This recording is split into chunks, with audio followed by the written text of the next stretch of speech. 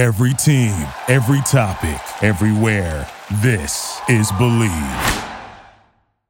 All right, it's a very special episode 34 for the love of the game. Let's get it cracking.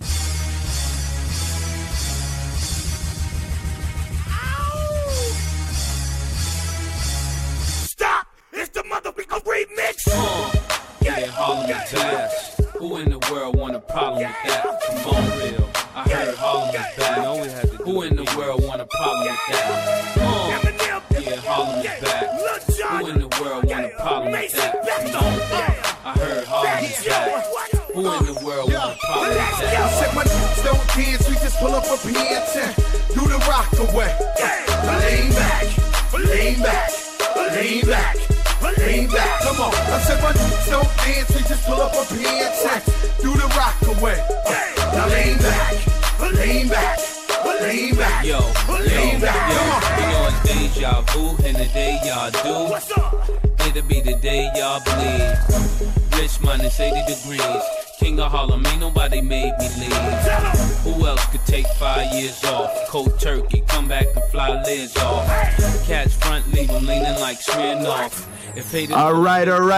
Okay, then welcome back. Episode 34 for the love of the game. And this is one of my favorite episodes to do, as you'll hear in a little bit. Jam-packed episode, so I had to bring the heat with the intro song, Joey Crack the Don Lean Back, featuring Mace, Eminem, Lil Jon. Absolute heater, only appropriate for the latest episode. All right, so a lot's happened since the last episode 33, and as I'm sure you can guess, well, I have some thoughts, some opinions that I'd like to share that I'm sure you're all waiting to hear. So without further ado, RIP to the New York Yankees 2018 season.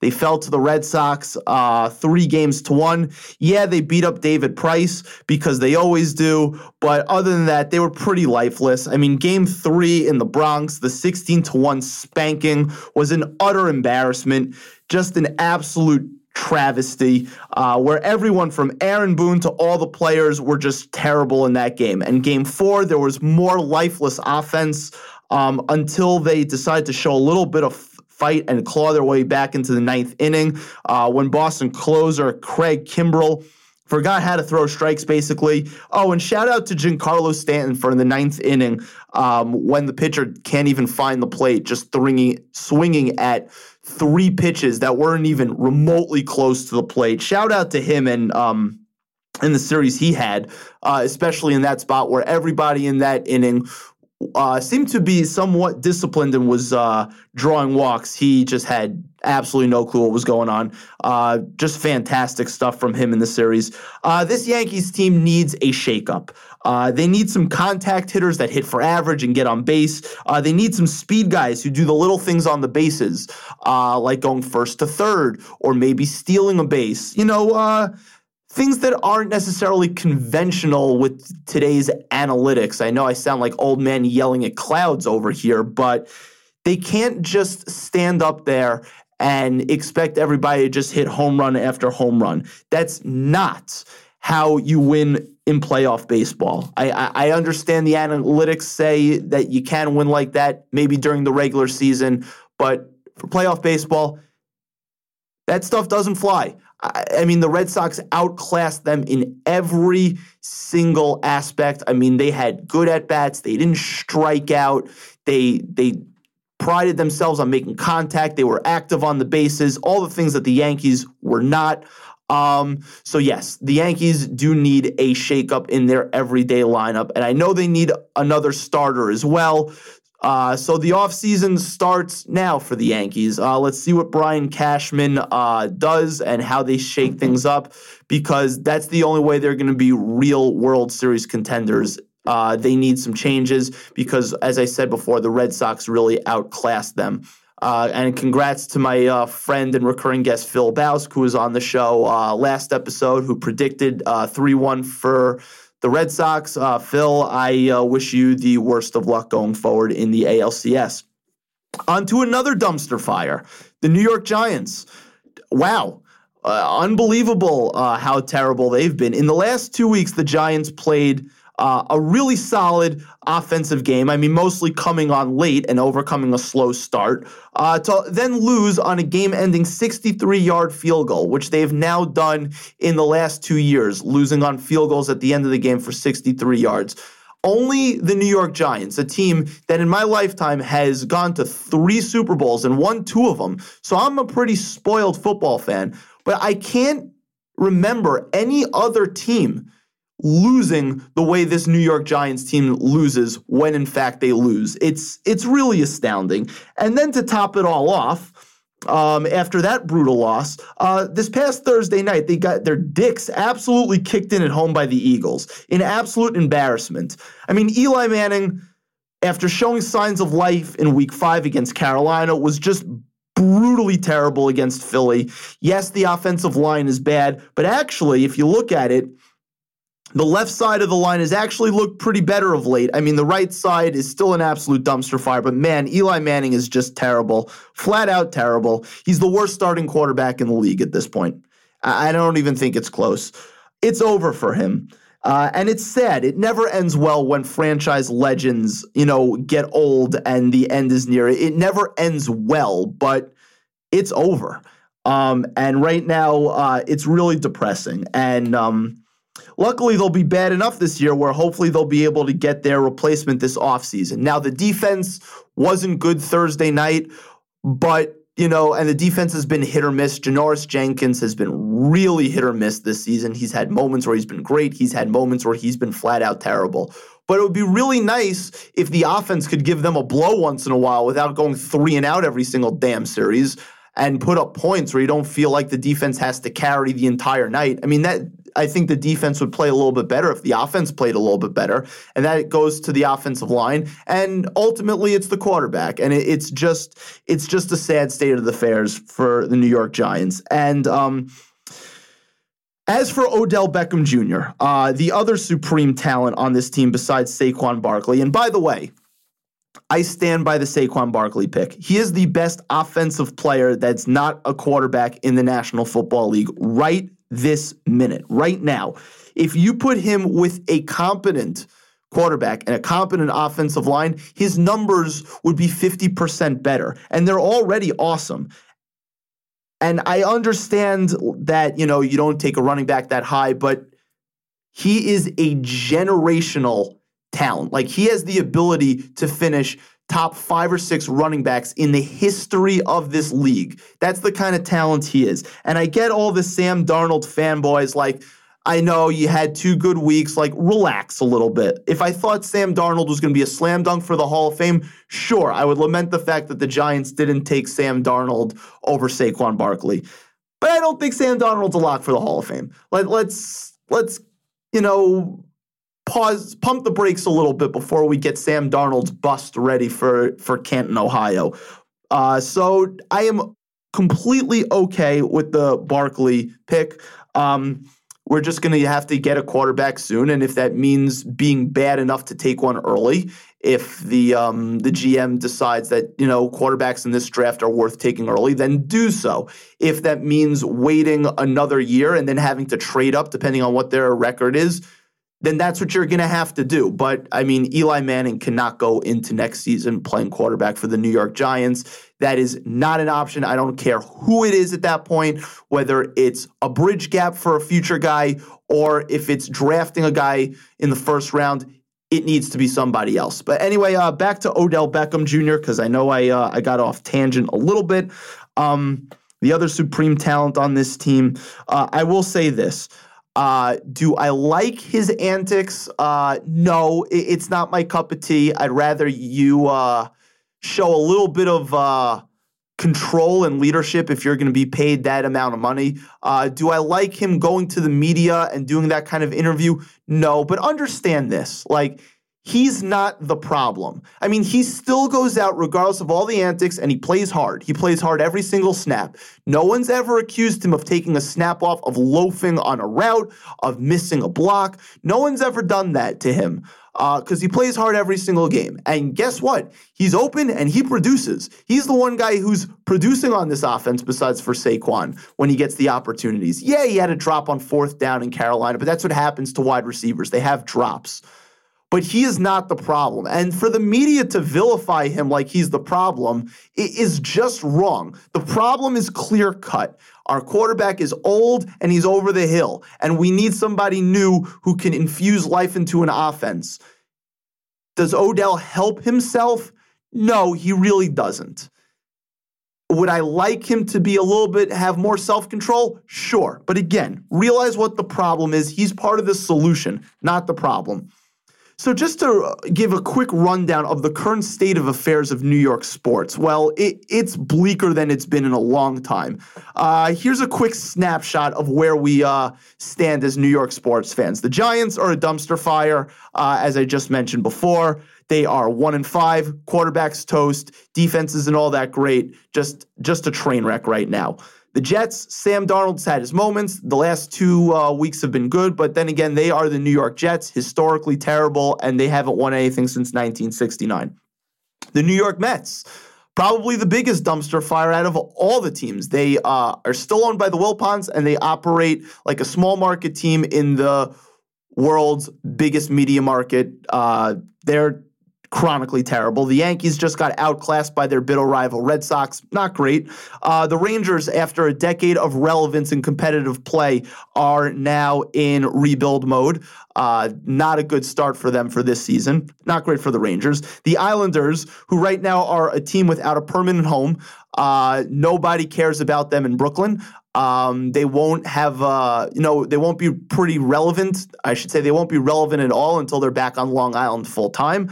Oh, and their best player that they've drafted in the last 10 years left in the offseason to go play for the Maple Leafs and John Tavares. Not great for the Islanders. The Knicks have been a disaster for years. Kristaps Porzingis is still rehabbing his ACL. Now it seems like the front office has a clue in terms of what to do, but then again, they haven't won anything since 1973, and James Dolan is still one of the worst owners in sports. Things are looking up for the Knicks. And then Brooklyn Nets, well, no one gives a shit about the Brooklyn Nets. Just no one could care less.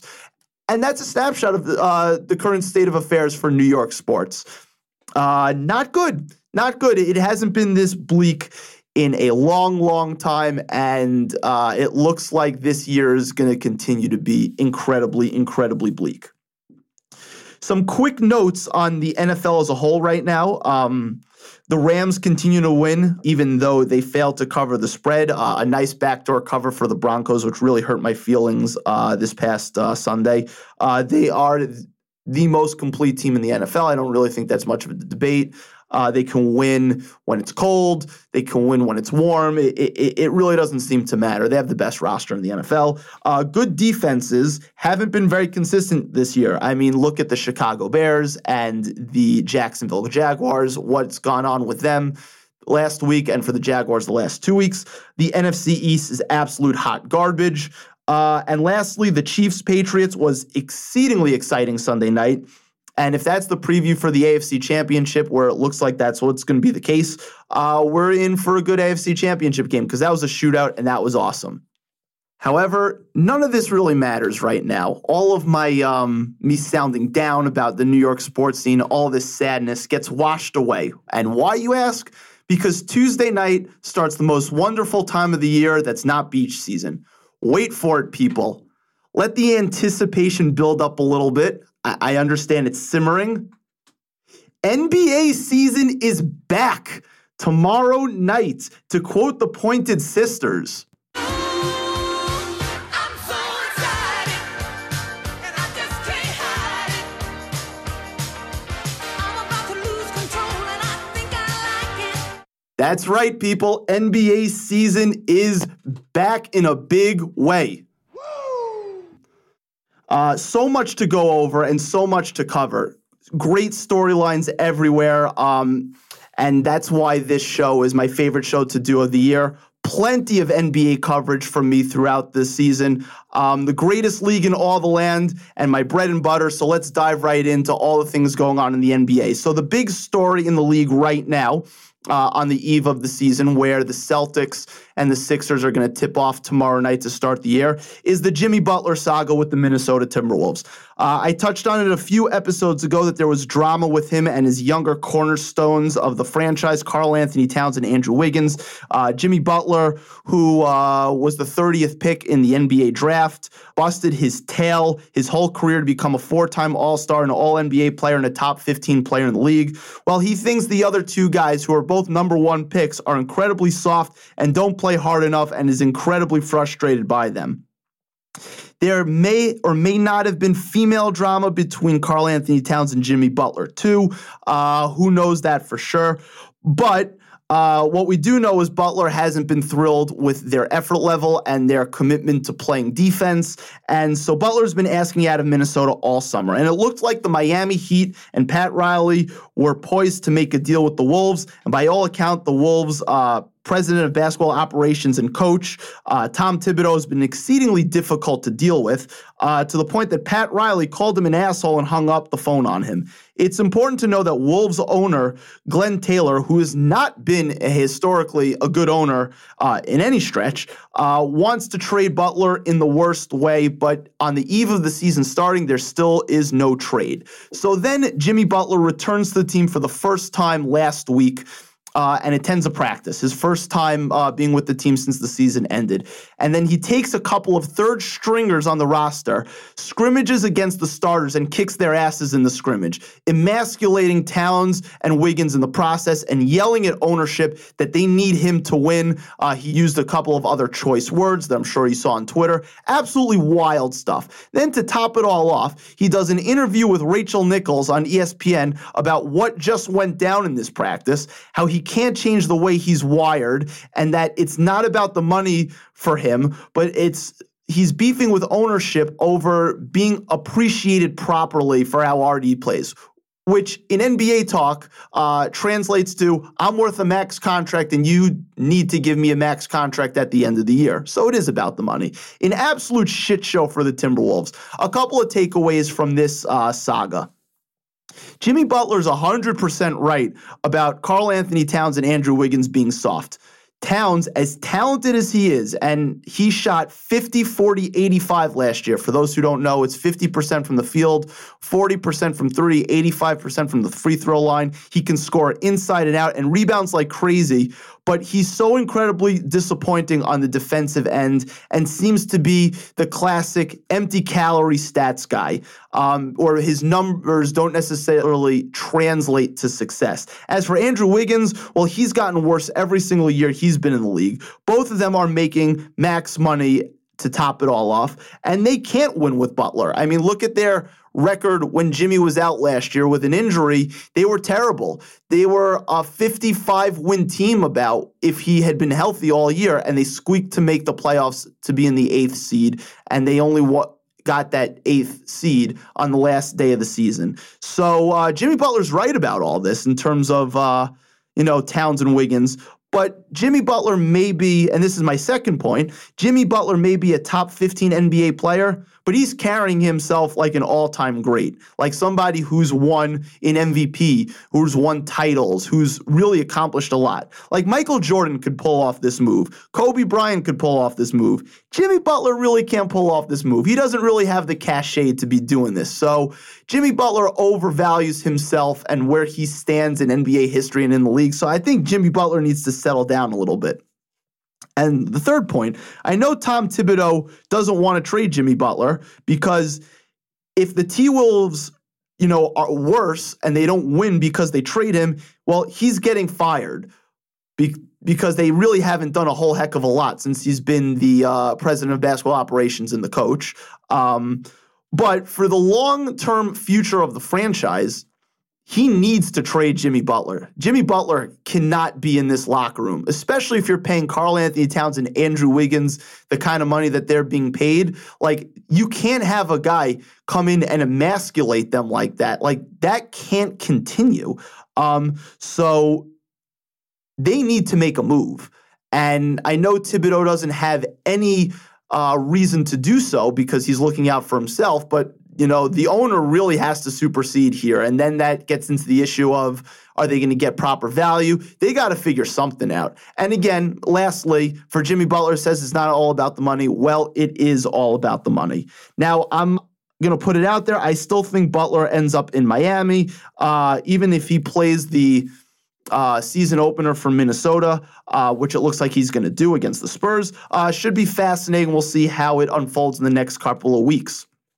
In other news around the league, so last week the Lakers and Warriors played a preseason game, and normally I am not one to watch preseason basketball. I have a rule that I do not care about the preseason. Preseason games are usually terribly played, but I was curious about this one, so I checked out the first half. LeBron was playing, the Golden State Stars are playing, except for Draymond Green, and the game was, quite frankly, it was awesome. LeBron was great. Durant, Curry, and Thompson were great. It was competitive. It was fantastic to watch. As you all know, I'm on record of not being a huge LeBron James fan, but I cannot wait to watch the Lakers this year. I don't know how all these weird pieces like Rajon Rondo, Lance Stevenson, JaVale McGee, Michael Beasley will fit with LeBron. They don't have any really good three-point shooters. Lonzo Ball, who they drafted number 2 overall, who I'm actually still really high on, but he doesn't really seem to fit with Rajon Rondo because they do the same stuff and who's going to get the minutes. But it's going to be fascinating to see how it plays out. Brandon Ingram, who's going into his 3rd year, looks like he may make the leap and become the sidekick that LeBron needs. The Lakers could be a 3 seed. They can miss the playoffs. Large range for the Lakers, but I'm going to be fascinated in watching it, and I'm going to have a ton of fun watching it. And plus, I cannot get enough of Lance Stevenson and how he plays and all the antics on the court. From one end of the spectrum in terms of watching preseason basketball, to the other. Because I'm dedicated to doing my homework for this show, I recorded the Knicks-Nets last preseason game Friday night and watched it over the weekend in its entirety.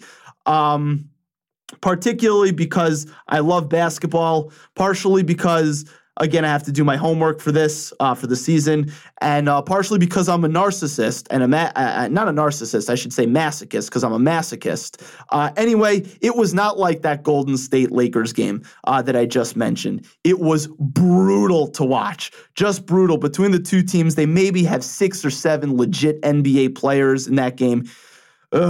As for the Knicks this year, I do like what they did in the offseason, starting with the draft with Kevin Knox and Mitchell Robinson, taking flyers on failed lottery picks and top 5 picks like Mario Hezonja and see how it works out with them because it didn't work in Orlando. And they just waived and stretched Joakim Noah's contract to make more cap room for next summer. These are all good things. But as for wins and losses for the Knicks this year, well, it will not be a good year for my beloved New York Knicks. And this year should not be about wins and losses. It should be about developing the young guys, especially Frank Ntilikina, as I will explain a little bit later, getting Kristaps Porzingis healthy and back to all-NBA caliber form, and getting another blue-chip talent in the draft and getting ready for a big summer of free agency in 2019. So, yeah.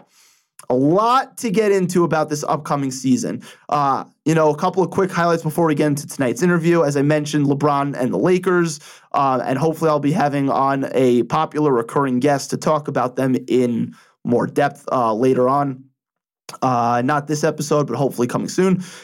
A couple other questions around the league. How will the Celtics and Gordon Hayward, now that he's back, mesh? Can they actually challenge Golden State? Year 2 with Paul George and Russell Westbrook, how's that going to look in OKC? Does Houston stay at the form they were last year, or have they already missed their best opportunity to win a title? Ben Simmons and Joel Embiid, what does it look like for them this year, for those young stars? And will Markelle Fultz be able to contribute anything, especially considering he was the number 1 pick last year?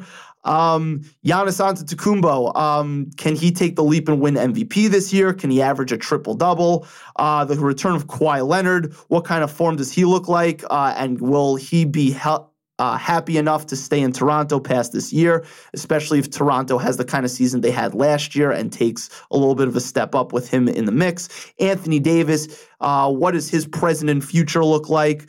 Boogie Cousins with the Warriors when he gets back healthy. Can the Warriors repeat? There are so many storylines to get into, and I hope to touch on almost all of them with tonight's special guests. So buckle up, everybody, for an action-packed interview with tons of NBA talk in the next couple of moments. All right, so I'm happy to have on special guest tonight, first-time guest, somebody I've waited for over a year to get back from London to chat NBA with him. My good friend Ben Siegel, fellow Hoops head and Knicks fan enthusiast. Benjamin, how we doing, man? I'm doing great, Aaron. Thanks for having me on. Absolutely. Been looking forward to this. So it's that time of year again. NBA season is off and running starting tomorrow night. Before we go over the snapshot of the league as a whole, wanted to at least just bang out some Knicks thoughts from a fellow Knicks fan and what to expect from the Knicks this year.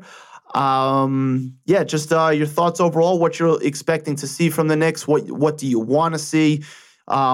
What do you like from them right now? There's a lot not to like, but just your thoughts. Yeah, sure. So, I mean, Aaron, I think you said it right. What's there to like is the real question. I mean, look, the Knicks are clearly in a rebuilding stage. It seems like they're always in a rebuilding stage, but they're young. And at least it seems like we're starting to rebuild in the right way. We're young. I think the fourth youngest team in the league. Knox is something to be excited about. He looks good. He's attacking the hoop. He looks like he could be a great offensive player. But in the end of the day, there's not a whole lot of talent on the roster. I mean, Tim Hardaway's probably, at the moment at least, our best offensive player. Aaron, what's Tim Hardaway? A fourth or fifth option on a decent team? And then we don't really have a point guard in a point guard league. Yeah, that's a problem. And then my issue is Frank. I think everyone in New York is super high on him, but I saw him play a bit in the preseason. Yeah, he put on some weight. He bulked up. He's looking like he's, hit the gym, but he's not looking that great to me offensively. I saw Bradley Beal beat him up a little bit last week. So, I mean, I think until Porzingis gets back, it's going to be a pretty rough road. Yeah, I don't expect a lot of wins until Porzingis comes back. I mean, and we'll see when he comes back. I hope they take extreme caution. But you mentioned Frank Ntilikina. He's the key to the whole thing.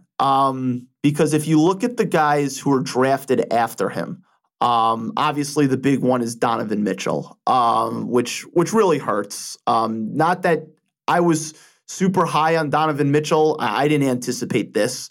But even a guy like Malik Monk, right? You look at him going into year two, he was somebody I really liked coming out of college. And if Frank can't be more dynamic offensively, like it really sets the whole thing back.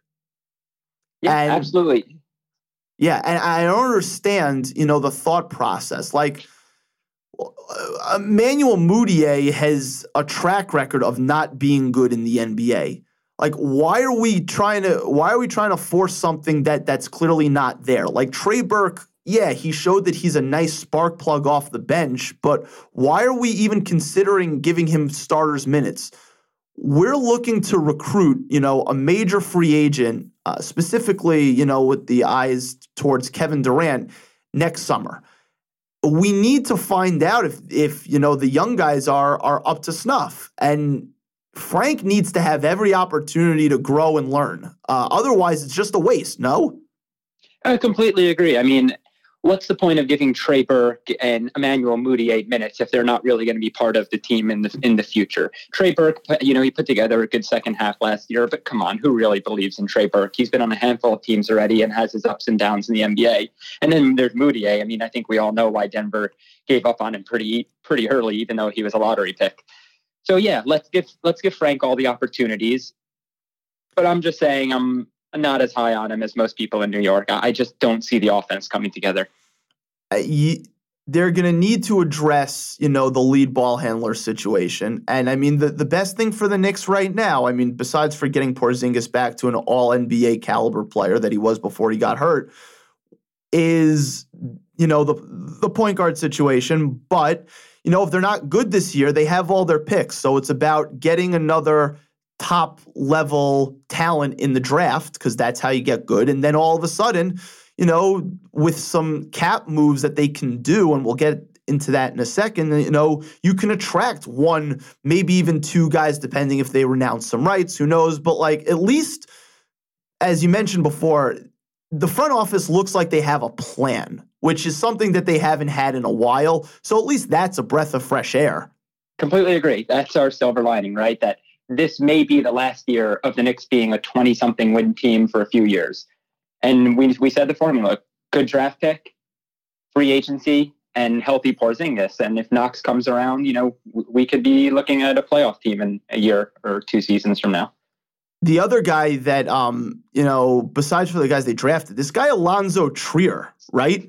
Out of Arizona, undrafted. He seems to be a guy who can get buckets. I mean, I'm not sure if he's starting on a 2-way contract, but do you think that he can be a little bit of a rotation player? It's so hard to say when you see these guys playing the preseason and they're playing against lesser competition and they're not going up against real NBA starters.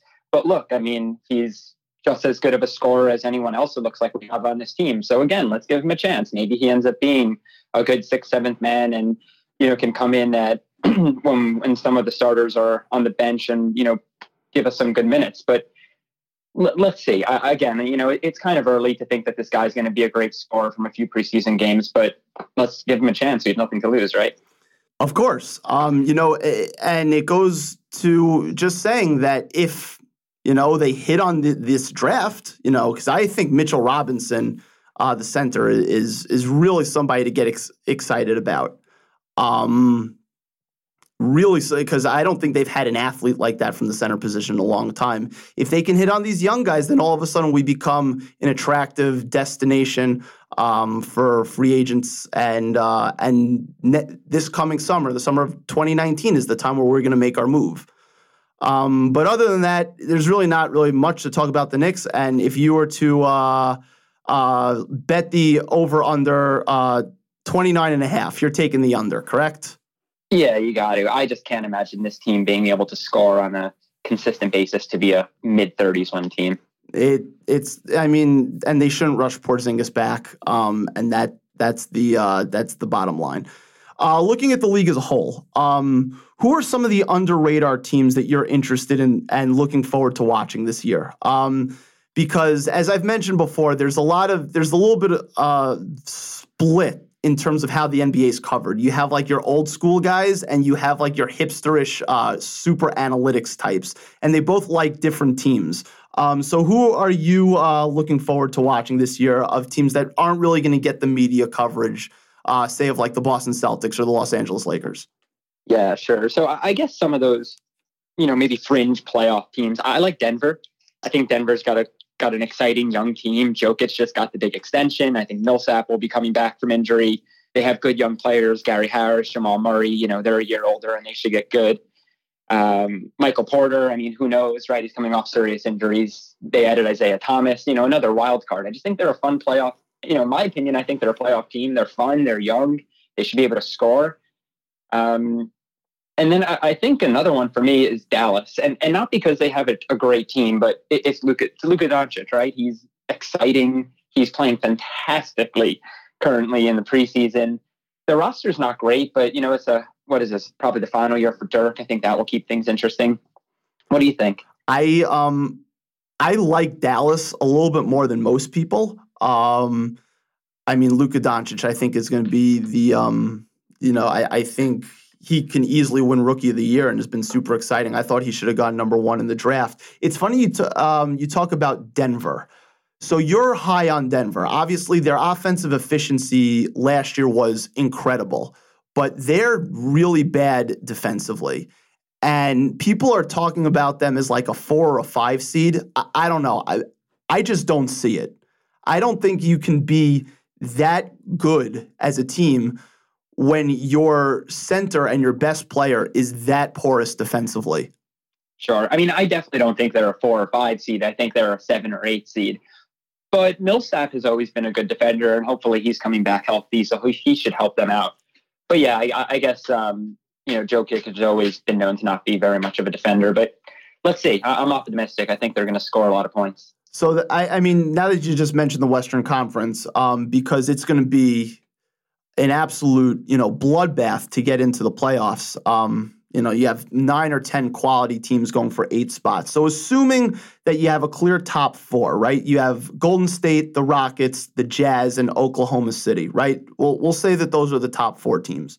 So now you have this group, the Lakers, the Spurs, the Pelicans, the Nuggets, Portland, and Minnesota, vying for 4 spots. Who do you think are going to be those 4 spots? So it's funny, you mentioned OKC as that lock in the top 4. You're higher in OKC than I am. And the main reason that is because I think the Lakers are going to be fantastic. I think LeBron is going to, elevate those young guys. I loved what I saw in Ingram last week in a preseason game. And I know it's preseason, but he just looked solid. Kuzma, I think, is awesome.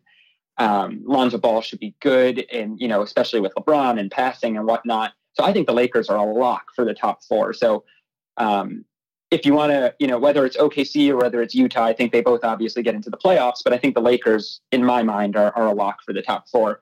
I guess the teams that I like outside of them, as I mentioned Denver already, certainly New Orleans. I think Anthony Davis, will win 45 to 50 games on his own. He's that good. I actually think he's probably the best player in the league right now, going both offense and defense. And then it really comes down to Portland and Minnesota, I guess, for me, and as the 8th seed. I'll give Minnesota the nod kind of based on talent, but Portland's always pretty good. And Damian Lillard was great last year. And if, I know they had a bad playoffs, but they'll be tough. But people are saying that Portland's going to be a seller at the deadline. And if that's the case, then I'll give Minnesota the nod. So you're writing off the Spurs. I'm writing off the Spurs. I mean, it's always a bad decision to do so because they prove you wrong every single year. I think last year they won 47 games when Kawhi only played 9 or 10 games. But I just think there's too much talent in the West that Aldridge and DeRozan just isn't enough with their point guard play. Gotcha. So I'm going to go the other way. And I also honestly think the Lakers are going to be awesome too, because I watched that preseason game and I was super impressed. I know you're not really supposed to take anything from the preseason, but I'll put the Lakers in with that, grouping of the previous 4 teams. For me, I think the guys who miss out I still think Denver misses out, and I think Minnesota misses out. I just trust what Portland has because they've sort of been there a little bit, and it's really hard to bet against the Spurs when they do it every year. It's like they're kind of like the Patriots in a sense, where it's like, when will be the year that everything falls apart? And you don't want to be the guy who continues to pick it to fall apart and then it not fall apart. So, I mean, I just don't think Denver plays good enough defense. And for having a go-to scorer that you need sometimes to close games, like Jokic is reluctant to do that. And it's hard in today's NBA to get consistent crunch time scoring from a guy who plays the post. The rules are just conducive for guards and wing players. So, but it's definitely going to be an interesting finish to the season. I know we're projecting way down the line, but the Western Conference is going to be super interesting. I mean, a couple of teams in the East, though, I'm interested in watching Milwaukee. To see what Giannis does. Competent coach and Coach Budenholzer, they're going to play an up-tempo system. Like, what kind of numbers can we see from him?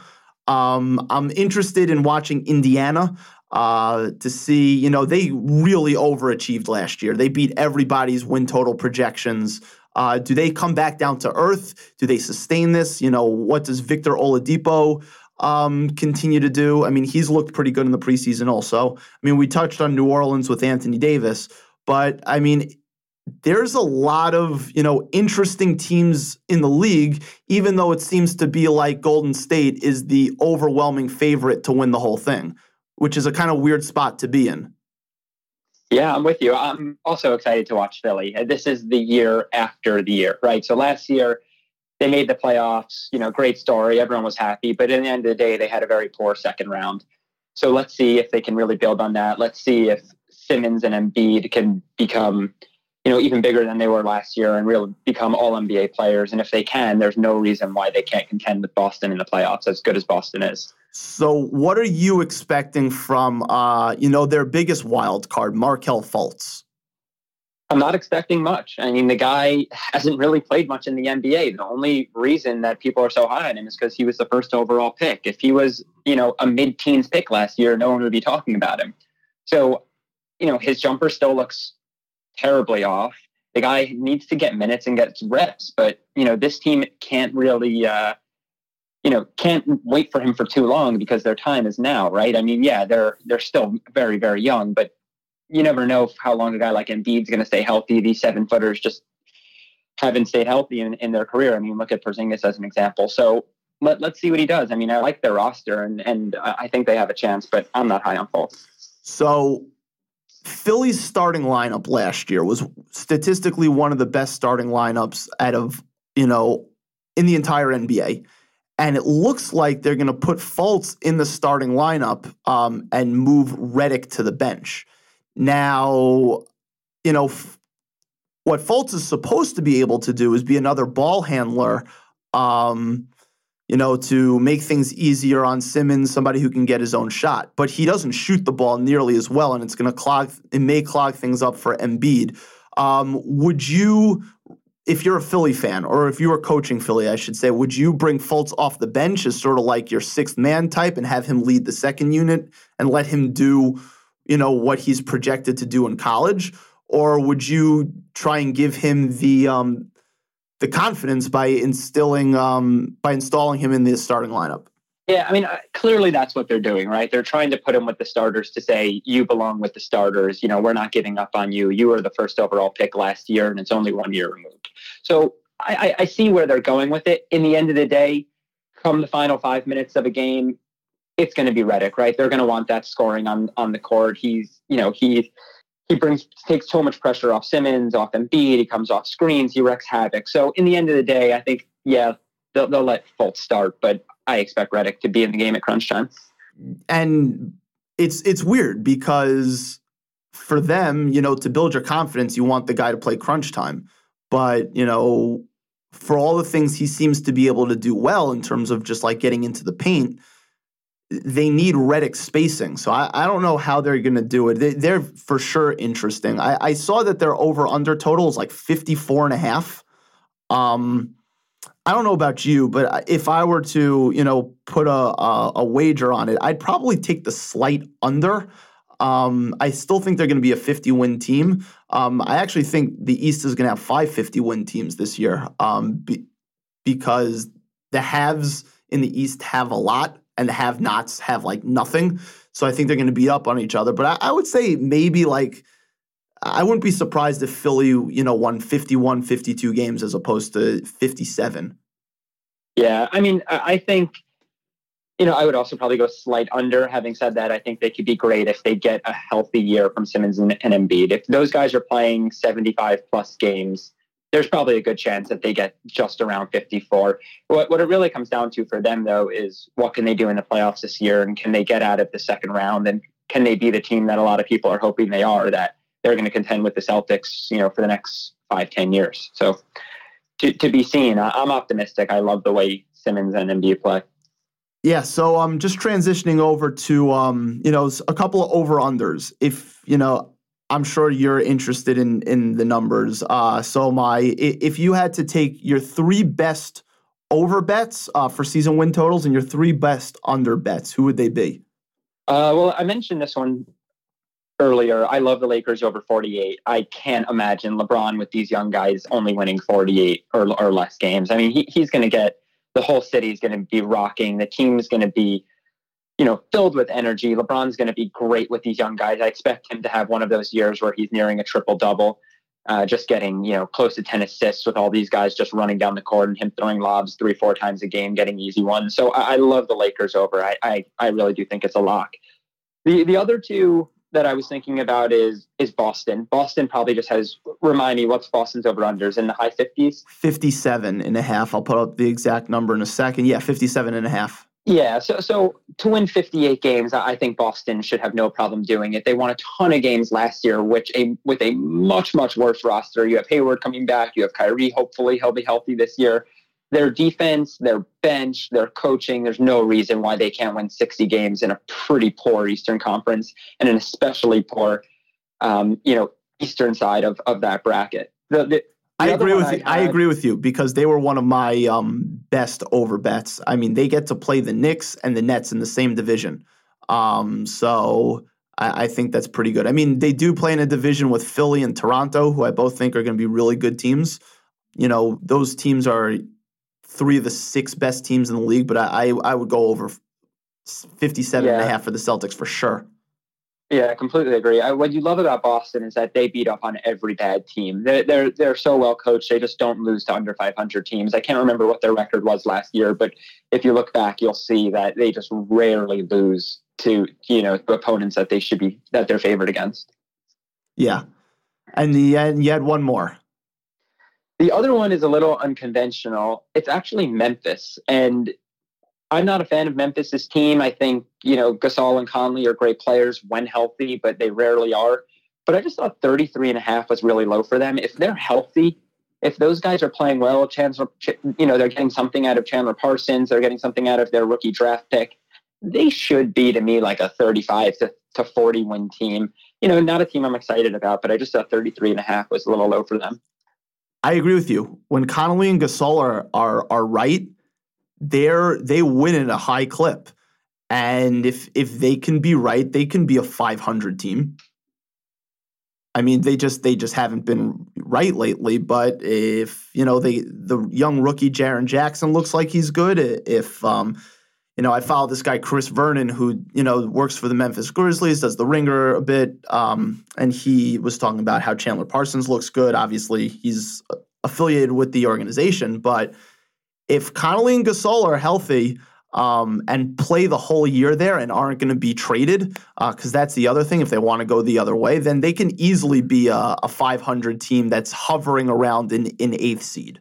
But it's a lot to ask for 2 guys at that age, especially with the Western Conference being as top to bottom deep as it is. But no, I agree with you. I like that over as well. I mean, my other 2 besides for the Celtics, and I looked at Memphis, but I think the Rockets over 54.5. I mean, they won 60-something games last year. I don't see them, even with the losses of Ariza and Luke Richard Mbah-a-Moute and the addition of Carmelo and how that's going to look, I don't think they're going to be 10 games worse. Yeah, I think Vegas, for some reason, thinks that the Rockets are going to regress. And I think a lot of that probably has to do with another year of Chris Paul, another year of him getting older, another year coming off an injury. I think that's a big part of it. But when he was healthy and on the court with Harden, they were absolutely amazing last year. I agree. I mean, I didn't put it down because I just like the other 3 I chose a little more. But yeah, I agree. Rockets over. And yeah, I think they're going to regress too. But I can't see a scenario where they're 10 games worse. And the other one for me was the Milwaukee Bucks. I mean, we've got Giannis entering, age 23. He was a monster last year. Now they have a real coach who's going to be playing up-tempo modern basketball. Coach Budenholzer has a track record of success. I just see Milwaukee, being, really, I think they can be a 50-win team this year. And over 46.5, I think, is a pretty safe bet. And what were your 3 unders? Well, sadly, I think the Knicks are one of them. I mentioned that earlier. The other 2 that I had were Orlando. I just can't understand their roster. I don't know what they're doing with all these bigs. I just don't think they fit together. They don't have a point guard. I like a couple of their guys individually, but I just think they don't have much. They should be, a team with a high lottery pick again. And the third one I had are the Clippers. I just think they have a very strange roster. They don't have much of an identity. They have a lot of, what I would call like above average bench players on their team. They have a handful of good players, the Avery Bradleys of the world and the Patrick Beverleys and Tobias Harrises, but they just don't have any like real guy who's going to be the go-to guy at the end of games. I just see them being pretty bad, and they're certainly looking to rebuild. Yeah, I don't know what to make of the Clippers. I mean, they have a lot of guys who would, in theory, be attractive trade assets. Whether it's at the deadline, whether it's in the offseason, who knows? I mean, I'm not too high on the Clippers. The Knicks, as we mentioned, I think the under is a pretty safe bet. My three best bets was like you, Orlando. I mean, if the Knicks have no guards, Orlando for sure has no guards. I mean, their point guards, I think they're starting like Shelvin Mack. I mean, he's horrendous. If you look at Orlando and what they've done the last couple of years, think about the guys that they've had on the roster. They had Tobias Harris, they had Victor Oladipo, and they have Aaron Gordon. And now look what they have to show for those, now look what they have. It's a lot worse than that, and they could have just stuck with Oladipo. I mean, that trade was terrible from the start. They got 1 year of Serge Ibaka. I mean, what was he doing there? Orlando's just a mess. I mean, they're easily one of the 5 worst teams in the league. And then, I think the Brooklyn Nets are crap. I mean, I know they play hard for Kenny Atkinson, and they play a nice style, but they have no players. I mean, their best player may be Joe Harris. And Joe Harris is a nice player who shot 45% from three, shoots a good percentage from the field, but he's not a difference maker. So I think their under 32.5 is a really safe one. Plus, they have their first-round pick this year for the first time since the Danny Ainge fleeced them with the Garnett Pierce trade. So they have every incentive to be terrible. And the other one is Atlanta. I mean, Atlanta's the worst team in the league. I mean, they're not even trying to hide the fact that they don't want to be good this year. I mean, they're just horrible. I mean, it'll be the Trae Young show, and he'll learn on the fly, and he'll take his lumps, and it's going to be bad. I mean, they have John Collins, who's a nice player, year 2 for him, but they have nobody. Yeah, I'm with you. I agree with both of those. Atlanta and Brooklyn just don't have enough talent. And like you said, the East is going to be really top heavy and then, very bottom heavy, with a couple of these teams probably having, 60 or so losses. So I'm with you on that. All right. So before we wrap up, let's do a couple predictions. So who do you have for this year's MVP? So I'd love to say Anthony Davis, because I do think he's going to be the best player in the league this year. But in the end of the day, it's so hard to win an MVP if you're not going to be at a minimum a top 3 seed, which I just don't think the Pelicans have enough on their team to get there. So I'm going to go with Giannis. He was 27, 10, and 5 last year. Those are already MVP numbers. He's arguably the best defender in the league, definitely a top 5 defender in the league.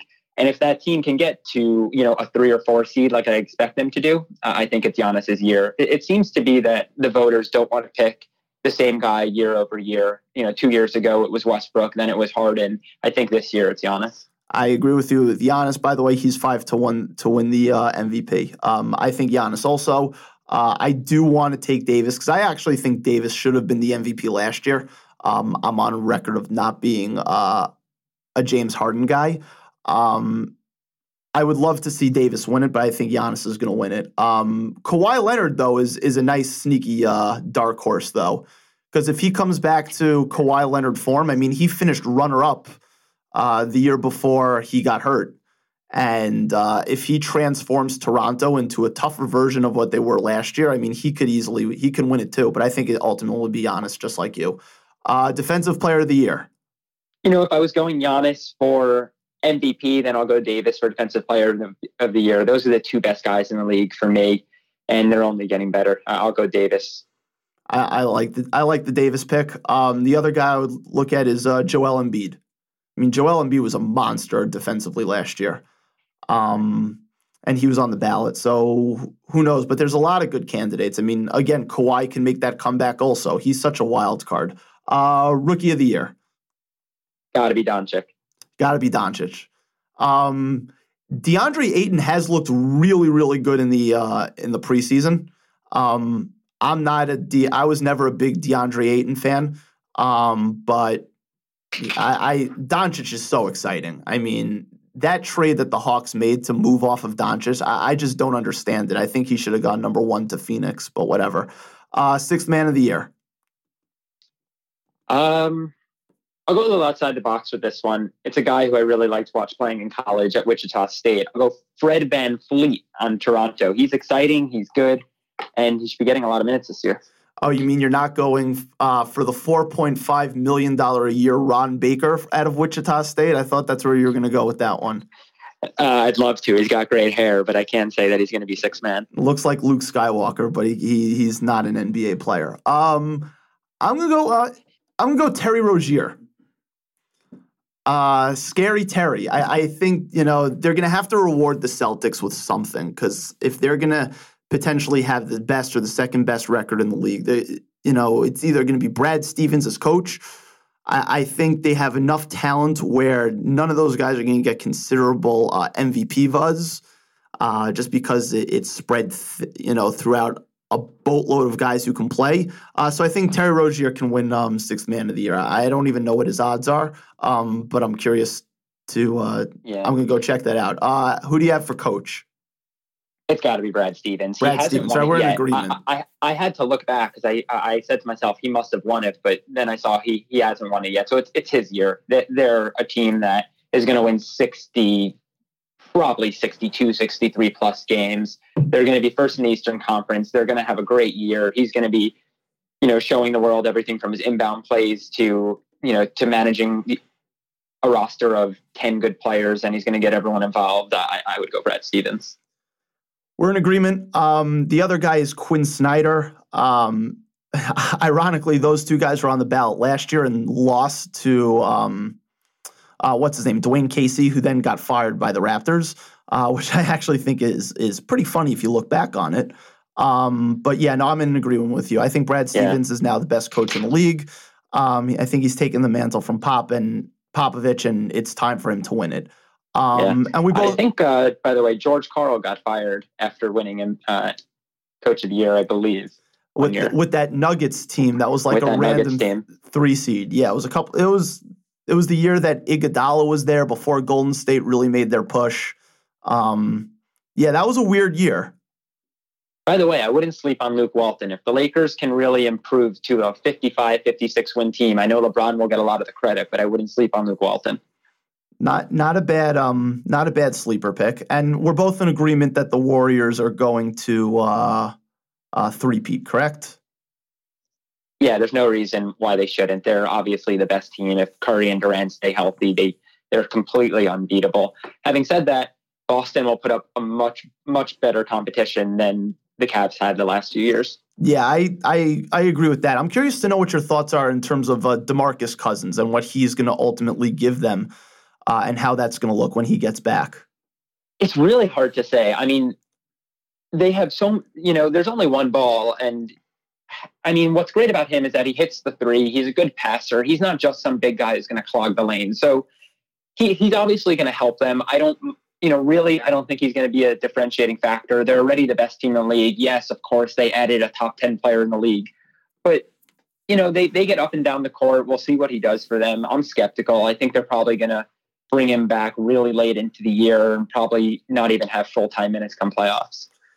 He's, it's not easy for big guys to come back from Achilles injuries. It's not easy for anybody to come back from Achilles injuries, but, he's not a guy who relies a tremendous amount on explosive athleticism. Like, he's so super skilled, and he has every incentive to sort of fall in line because he wants to get a big contract at the end, and he doesn't want to be a malcontent. So, I would have picked the Warriors to win beforehand.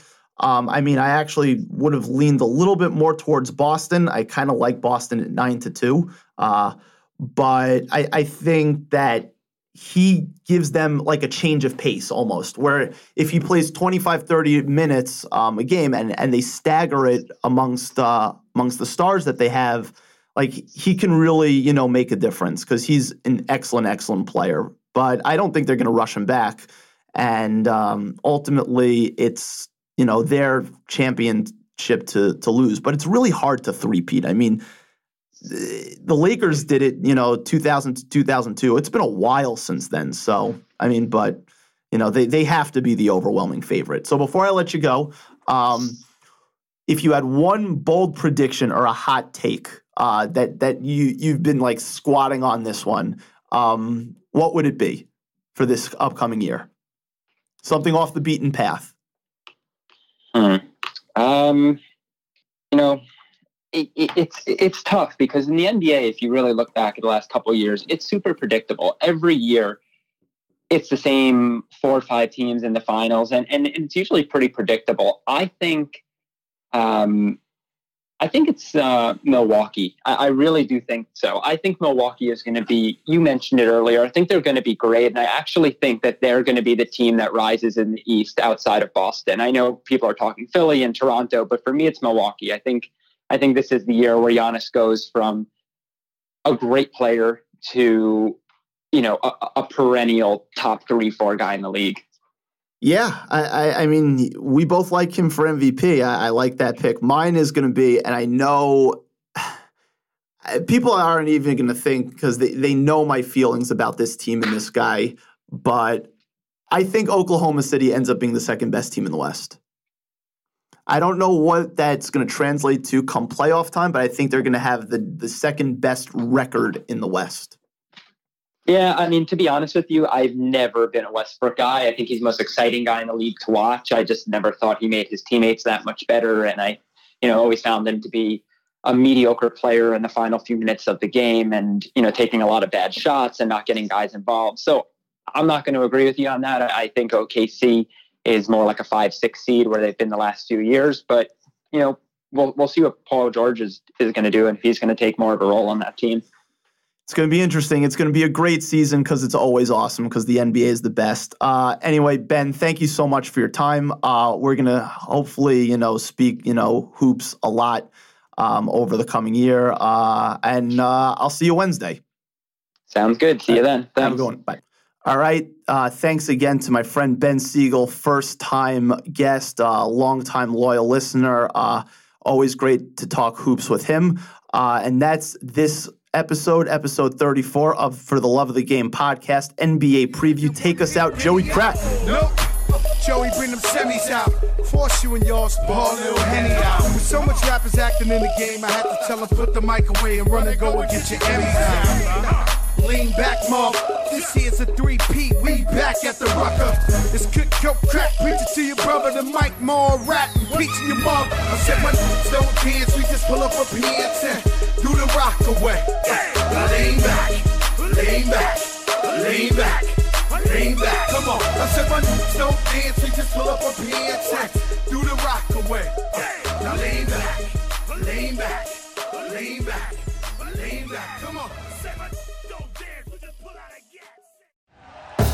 Thank you for listening to Believe. You can show support to your host by subscribing to the show and giving us a 5-star rating on your preferred platform.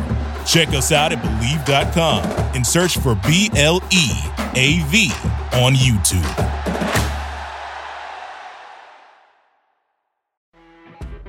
When you're listening to a true crime story that has an unbelievable plot twist that makes you stop in your tracks? That's what our podcast, People Are the Worst, brings you with each episode. I'm Rachel.